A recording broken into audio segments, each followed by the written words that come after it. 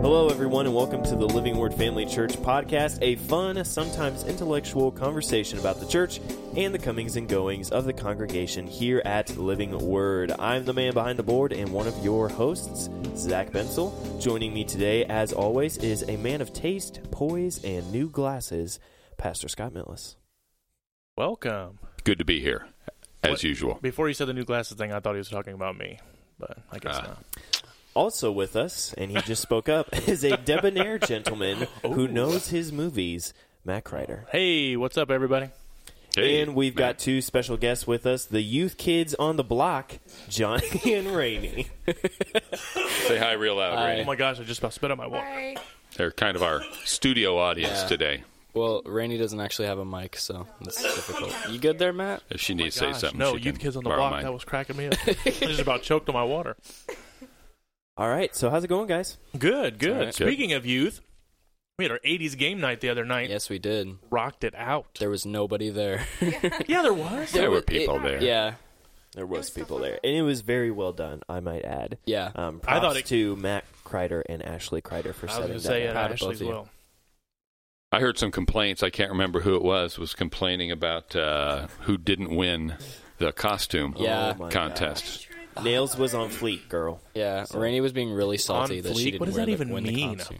Nails on Nobody Yeah, knows. saying I shouted, I raised my hand for you, so Well, I let's thought you did. were very well dressed. real quick. Let's jump to our resident Gen Z experts and ask them, what does on fleek mean? No idea. Oh, Johnny, Rainey, you don't know for real? I'm going to defer this to you. I think it just means like it's another way of saying good. Oh, we know what it means. What's the Fleek? You could Google etymology? it right now because I. Did you just say entomology? Etymology. Yeah, that's a fancy word. Etymology. I I learned got that in nothing. English class. Wait, is it etymology or entomology? Entomology is bugs, right? Yeah, it's Yeah, oh yeah, Yeah. sure, correct. etymology. Etymology is history, though. I What? learned that in English. History. Well, It's like the history of a word. Like right, if you word go in the origins. dictionary Oh, and you look gotcha. at the etymology of a word, Yes. it'll show you a brief history. Correct. I think On Fleek originated talking about like eyelashes. Eyebrows. Eyebrows? Eyebrows? Really? Oh, them brows Fleek. on fleek. Eyebrows on free. Okay. All right. Oh my god. That's guess I enough have all my fleekiness for today. Fleekiness. All right. Let's absquatulate Squatulate this that conversation. subject and That could be a new segment of the show is definitions. Squatulations. Word of the and we'll have day. like a little intro sure. for Pastor Scott to give us a definition of a large word. Hey, we Scott's gotta favorite define word of the week. Yeah. Oh, there we go. Word of the week. Word of the week. Word of the week with Oh, that Pastor would be Scott. easy. My favorite word is butter. No, but for the but we really did. We had a great time. I always think, hey, wish a few more Well, students would have come out, but the yeah. students And that were I there think were it was loving a it. kind of an awkward time, wasn't? Because it was St. Joe's spring break. It was St. Wasn't Joe's- it someone yeah. else's But that's spring break? perfect because you know what? The 80s were an awkward time. This For is true. everybody. But it was hilarious because we had a couple games that I had set up to play, which turned out, Yeah. timing wise, worked out awesome. We had a couple games we had set up, and so I had grabbed a couple fun group games off of Pinterest or whatever, and what I tried to do is wrap an 80s kind of a story around them or something like that. So the first one was, I don't War know how you games. could define it, but it was 2 rows of chairs. So each team was facing each other, had three people facing each other, and they had to throw a small ball in a basket behind them with somebody behind with a pool noodle trying to deflect. And so I was going to work out like a USA versus Russia, Rocky versus Drago kind of a story to it, But as we're doing this, I'm like, oh my gosh, this is thermonuclear war from War Games with Matthew Broderick. I'm like, oh my gosh, that's perfect 80s reference. And so as we're going through this game, I'm just making these 80s references for thermonuclear war, whatever. And every position, these are stationary rocket launcher. I'm like, this is all perfect. It's working out perfectly. And then we had the pizza box game was the great pizza feud of 1982. I mean, it was just kind of fun to build some 80s things around some just random games. So It was a fun time. It was a blast. Had a really good time. So thank you for all the students that came out for that. So, but anyway, Pastor Scott started his series on Galatians. How I felt like I thought it was really good. Did you get some good feedback? from that? Yeah, really did. Yeah, I Awesome. think people were kind of excited about freedom in Christ. Freedom. That's the- Freedom. All right. Yeah. that was very good. That now, needs to be the graphic right there. oh, we William can Wallace. make a fun social post about that. For sure. I think we could. Good. Now, you had mentioned at the end on Sunday morning that we had talked about our freedom in Christ. Yes. Which is a little bit more of a general. I mean, we can get more specific with that. So you had mentioned a couple of specific directions you might be going in the coming weeks, and one of them was I'm trying to remember now. Freedom. So am I. Oh man, I have to go back and listen to it. I should have written it down. But freedom in. No, it wasn't freedom in worship. I'm just thinking about the worship series now. Man, I lost it. I had it. But there was a couple of different things you're like, next couple of weeks, well, I'm going to touch on this and this regarding freedom and that message of the overall message of freedom in Galatians. But it was... I think one of the things I specifically referenced, Matt, was the idea of freedom in Christ can be and has been taken too far to mean... We can do whatever we want. Our sin doesn't matter. Okay. And Paul specifically addresses that. Right before he lists the fruit of the Spirit, he talks about laying aside these deeds of the flesh. Right. And he lists those. It's like, so he's clearly not saying anything goes. Hey, we're saved. The cross has happened. Therefore, your behavior doesn't matter, which is exactly what some people do. Right. That's exactly, that Paul wrote this letter to combat the legalistic Judaizers. Right. So what he's saying you're free from you're free from the law. You're free from this specific set of religious hoops you have to jump through to get to God. But it doesn't mean you're free to sin. Right. We've actually been freed from sin. Right. And that's what we'll kind of be looking at. So would you say, and maybe this isn't a good way to characterize it, would you say we've been freed from the letter of the law, but not from the spirit of the law? That's a pretty good way of putting it. Yeah. Because if you think about it, I mean, that the law was really smart, man. Thank you very much. But because the law reveals the character of God and God's expectations of like His holiness, His perfection. Right. So obviously, something we could never attain ourselves, which is the reason Jesus had to come and attain it for us. Correct.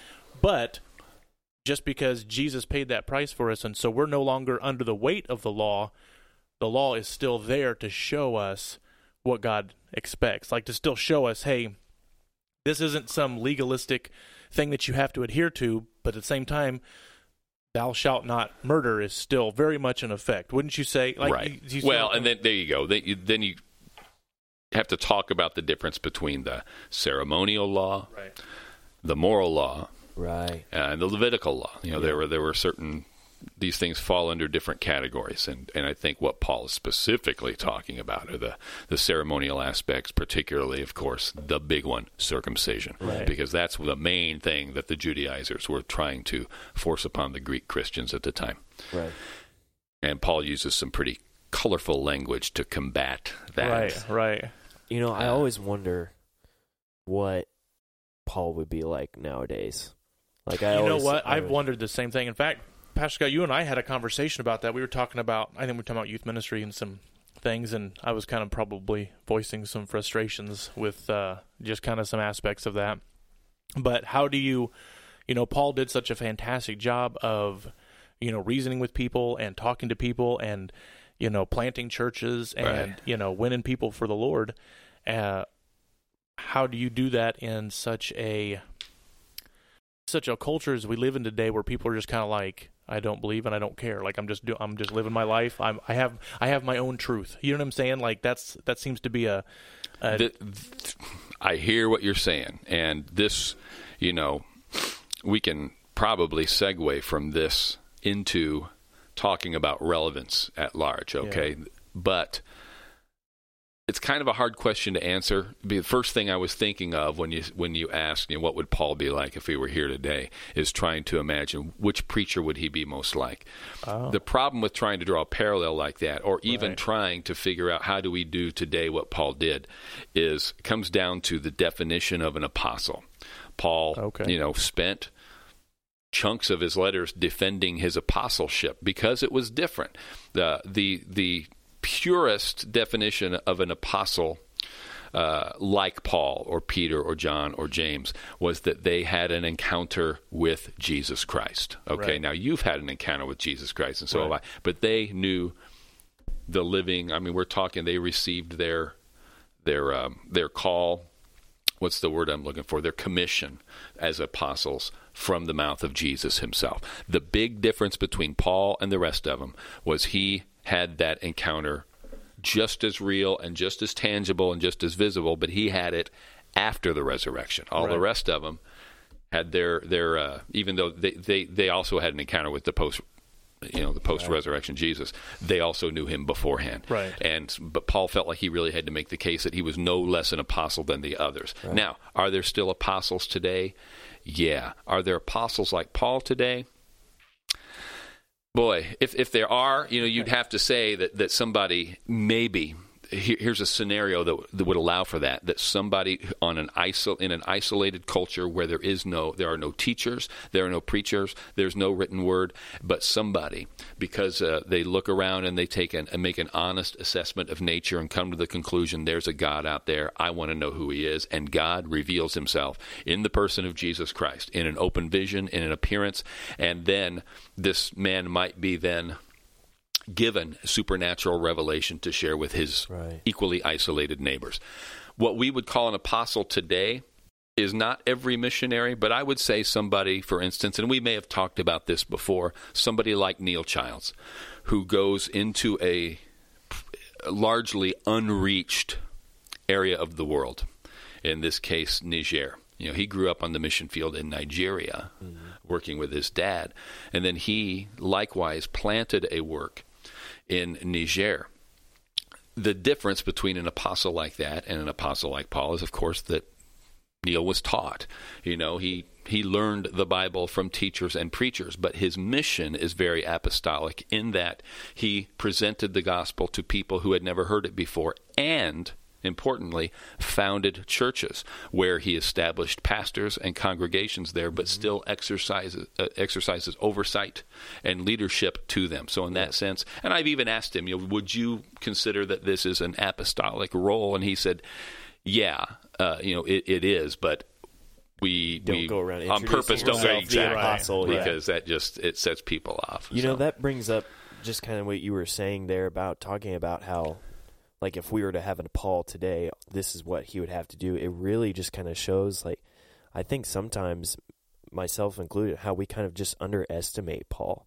And not like he's like, it's not like he's Jesus or anything, but just like you said there, it's like if you look at it, I mean, he was a Jew, so he was taught Jewish things. He grew up in a Jewish culture, but just all this stuff about Jesus and about Christianity, just how it was revealed to him and how that's really, I mean, our great teachers now, they learn, it's like you said, they learn stuff. I mean, it's just it's really amazing to see how he worked that out. It really is. Paul clearly, aside from Jesus Christ himself, the single most influential Christian in history. Interestingly, I read a book years ago. I think I remember the author, but since I'm not 100% sure, I won't name him, where he listed like the 100 most influential people in all of history. And I think I remember you mentioning this from the pulpit. I may have.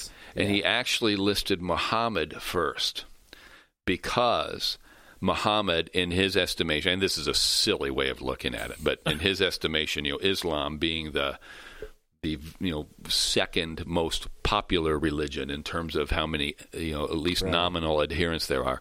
But Muhammad did it essentially single-handedly. He established Islam. And I don't know if this guy had a Muslim background or not. But then the next two were Jesus and Paul. And he's, Christianity obviously is a bigger force to be reckoned with, but Christianity obviously wouldn't exist without Jesus Christ, but it never would have spread like it had except for Paul. So the two of them were occupied number 2 and 3 on this list. Yeah. And again, I think that's a ridiculous way of looking at it, but you're right. It just serves to kind of drive that point home that Paul really was supremely instrumental. Oh, yeah. Very unique. Yeah. Yep. Now, interesting. It's interesting because and you had mentioned this on Sunday morning, that Paul essentially was sequestered or secluded for what, a year, 2, 3 years? 3 years after that encounter with Jesus, where the scriptures were revealed to him, but he already had the whole of Jewish scripture already. I mean, he was a Pharisee of Pharisees. Like, he was taught, Right. like, he knew all of this. So basically, the way I look at it is he was sequestered and God was revealing to him, and basically God was connecting the dots for him. Exactly. Because, I'm not saying that God can't open up start to finish A to Z revelation for somebody and show them everything, but God is saying, okay, here's everything that you have grown and taught. Here's my word that I've given to my people. Now here, let me show you how this all fits together. Let me connect the dots for you. And so Paul comes out from this, 3-year of being away and like just runs circles around everybody else with his logic and how he connects everything and how he, you know what I mean? Yeah. I just that's incredible. So it's like he started with that foundation that God had given him, of course, given his people. But then Paul was able to get that revelation of how that all actually fits together and showing him the big picture. That's right. And you have to remember, there's been a little discussion in years past, I know, about did the authors of the New Testament know they were writing Scripture? And they did. I'm quite convinced they did. And the best confirmation we have that is in 2 Peter, I think, when he's talking about Paul. He says, Paul's written some things that are hard to understand. And because they're hard to understand, there are people who take them and twist them like they do the rest of the Scriptures. Right. Oh, wow. Yeah. And so I think there's kind of, he's pronouncing Paul's writing as canonical. But having said that, most of the time when they talk about Scripture in the New Testament, they're talking about the Old Testament. When they talk about, all Scripture, they're talking about the Old Testament. They weren't throwing it away. That's what they were using to preach Christ. And that was exactly what they do, especially for the early Jewish Christians. It's like, let me show you, it's like when Philip, who wasn't even an apostle, he was one of those early ones that were given an anointing to do more than what they were doing already, like Stephen was as well. But Philip went up and hopped in the Ethiopian's chariot because he was there reading Scripture. What was he reading? He was reading Isaiah. And from the point where the Ethiopian eunuch was reading, it says Philip preached Christ to him. Right. So they were preaching Christ right out of... Now, this Ethiopian was an Ethiopian Jew, correct? I would say, he was a proselyte. Yeah. Okay. Right. So, so we see that the Jews were approached slightly differently because they had the background, they had the law. Right. How do you? What differences do we see in Scripture between the way that Paul preached Christ to the Jews who already had a background and can maybe more easily connect those dots, right, as opposed to Greeks or other non-Jews who all things to all men? Bingo. Yeah. That is what Paul means when he says to the Jew, I'll be as a Jew. To the Greek, I'll be as a Greek. To those without the law, I'll be as those without the law. And he had the backing up for both of those things. Right. He says, I will become all things to all men that I might by all means win some. Right. And his approach was different. I have criticized a ministry, and I don't mean to be critical for the sake of being critical. I think it's a ministry that's done some great stuff, but there's a particular evangelistic tool that they're very, very concrete and rigid on this idea that you cannot present Jesus Christ to anybody without first presenting them with the law. They're going to say, so they start with the 10 Commandments. Have you ever murdered? Yeah. No, I've never murdered. Well, Jesus said, if you've ever hated your brother or called him a fool, then you're a murderer. So are you a murderer? Yeah, okay, I've murdered. Have you ever committed adultery? No. Well, Jesus said this is all good stuff. Yep. But for somebody who has no respect for the law and doesn't have that background, it doesn't work. You've got to have a different approach. Right. And the best picture of that is probably Paul on Mars Hill. He's taken on the Greek, these philosophers, and he's just there waiting around. It wasn't like God called him, hey, go to the Areopagus and start preaching to these guys. He had some time to kill, so he starts engaging in this conversation, and he's quoting their own poets to them. Right. Not Scripture. Not that he avoided Scripture, but we've talked about that before. That's one of Ravi's favorite, I think, episodes in the New Testament. Right. And I love that too, and I think that gives us some great insight and some clues on how to deal with an unbelieving culture. It does.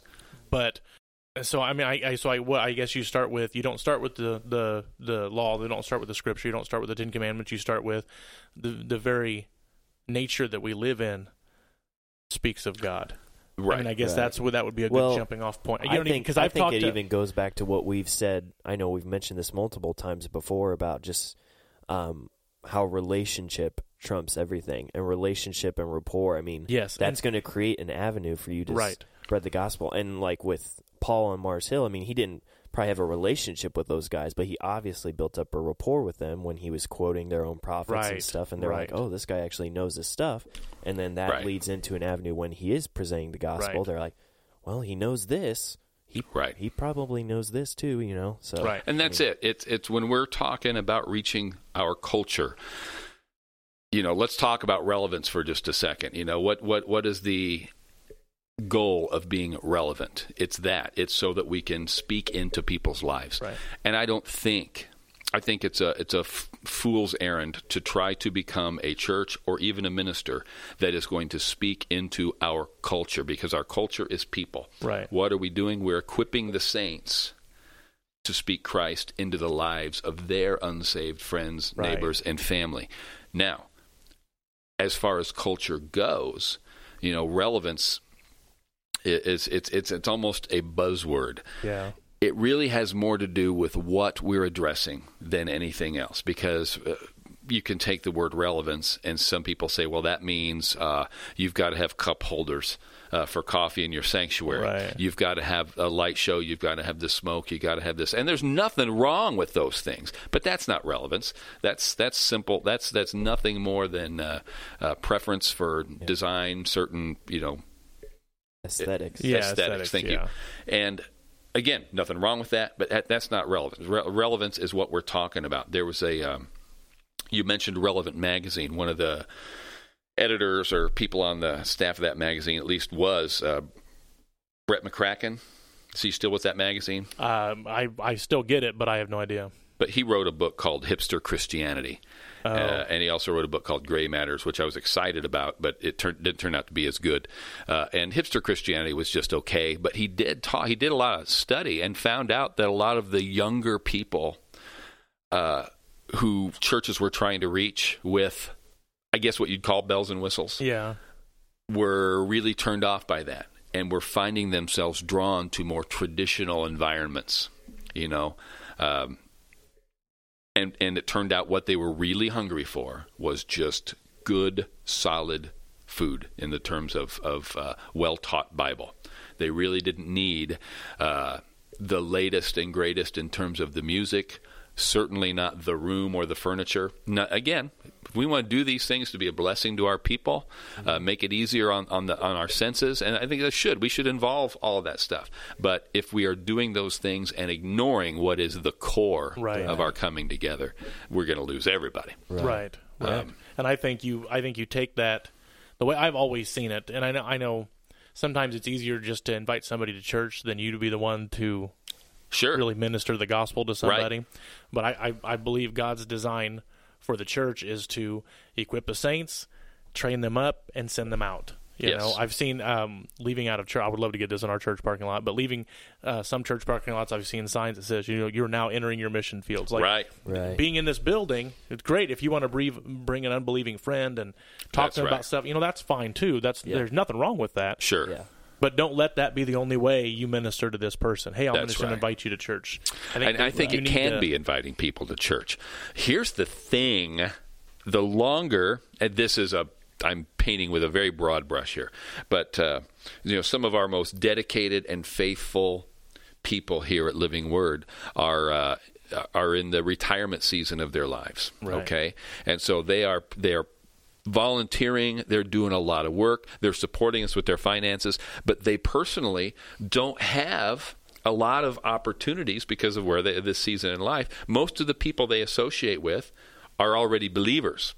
So it's super important to get the new believers plugged in, taught, and equipped, because they're the ones typically who have a bigger circle of non-Christian friends and acquaintances. And that's particularly true of students, of course. Right, absolutely. Our students all through their college years are going to be rubbing shoulders with more non-Christians in that season of their life than they probably ever will. Right.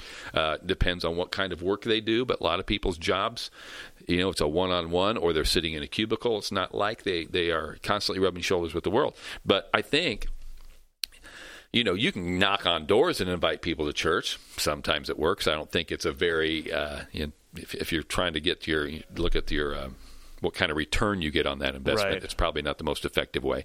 But you certainly can have enough of a relationship with somebody at school, at work, to invite them to church. And I think that's good. That can be part of that relationship evangelism. And maybe if they come, maybe they'll hear something at church or see something that causes them to ask a few more questions. Right.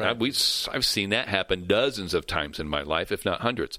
So I think that's a pretty good way. I think inviting someone to church is a legitimate form of sharing the gospel with your friends and neighbors. No. And I don't think you were saying it wasn't. No, I'm not saying you don't want to invite people to church. Obviously you do, and that can be a way. Yeah. But if your outside of church life doesn't speak volumes, and That's if you're right. not already living that out, and sharing your faith, and you know what I'm saying? Yes. When you invite you invite all the people you want to church, Absolutely. but it's kind the of an empty lifestyle gesture. evangelism Right. is super important. And I will say this, and I'm sure you've heard me say something like it before. Yeah, your lifestyle should speak of Christ. It shouldn't shock anybody when you invite them to church, but also every believer ought to be able, with very little thinking at all, it should just be part of something we are ready to do, ought to be able to lead somebody to Christ. Right, absolutely. If in the perfect world somebody comes up and says, how can I be saved? You should be able to say something more than, let's call my pastor or Right, come to church with right. me. It's like, here's how you're saved. Right. And this is, we're talking about relevance. You look just over the past 40, 50 years in this country, it's again, you can't talk about this without kind of the broad brush treatment, because people came to Christ for different reasons at different times. But you look in the counterculture 60s, okay? And what a lot of these people were looking for was something deeper, something more meaningful, something that really touched their souls more than this, I guess, the American dream. Right. This was a Christian nation, but it was kind of a veneer of Christianity. It wasn't, not that people weren't saved and not that they weren't good people, but good American Christians was kind of a shallow expression. Right. And were there deeply committed Christians in the midst of that? Absolutely. Does any more than today it does. Does it mean if somebody says they're a Christian, does it really mean they've had a personal experience with Christ? Not necessarily. But I think these young people, the baby boomers, came up in a time where many of them started to question what really is the important stuff in life. And so therefore, while some people turned to drugs and turned to, it was an existential crisis, and people started following the existential philosophers. But some of them came straight from that to Christianity and the Jesus people. It was the Jesus people, those believers who were right in the thick of that cultural moment, who started to produce the early Christian music, modern Christian music, and speak to that culture. And some of the people who were really touching those lives didn't do it by becoming hippies.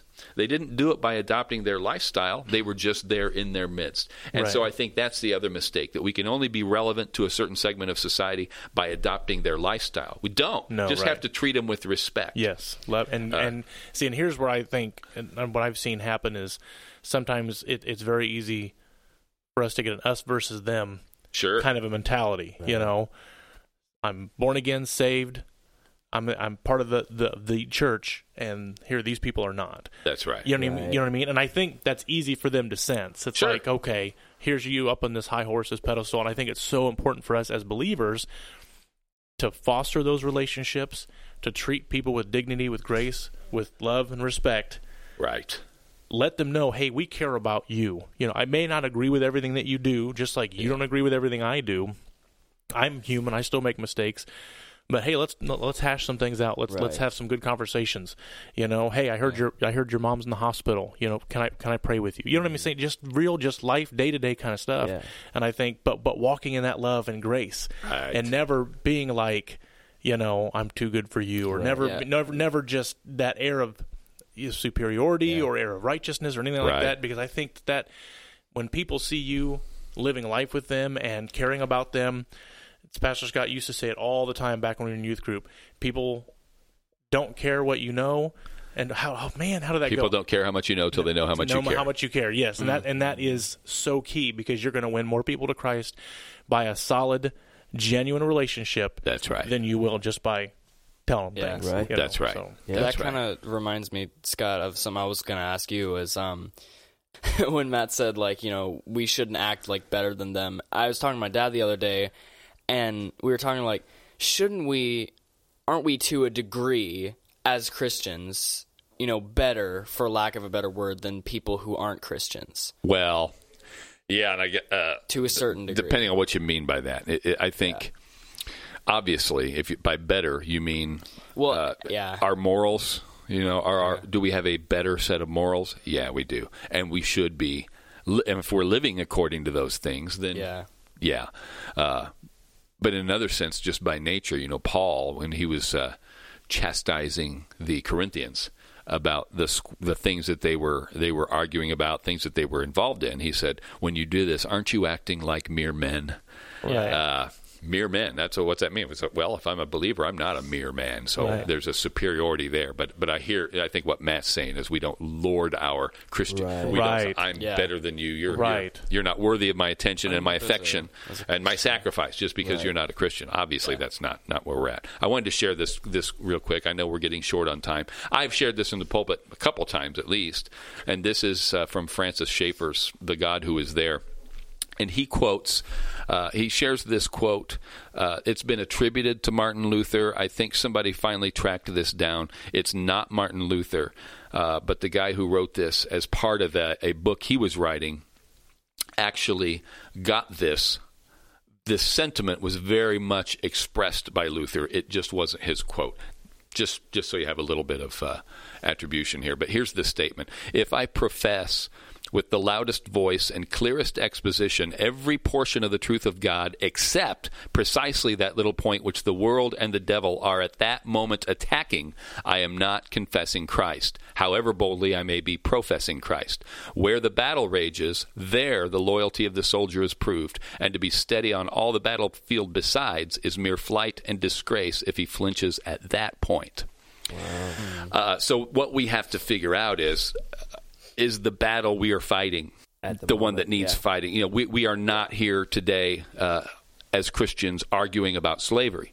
That question's been settled on the right side by law in this land. But there are cultural things that are going on that do need addressed, and to stand up and preach vigorously about everything except the things that our culture is pressing us on is not to be scripturally relevant. To be relevant, we have to be, not that we have to take on every issue, and I'm not talking just in terms of politics, you understand. The Word is always going to be relevant, but we have to say, all right, then what does the Word of God say about this that's going on in the world right now? What is our cultural battle? And to be able to address it scripturally, relevantly, but lovingly.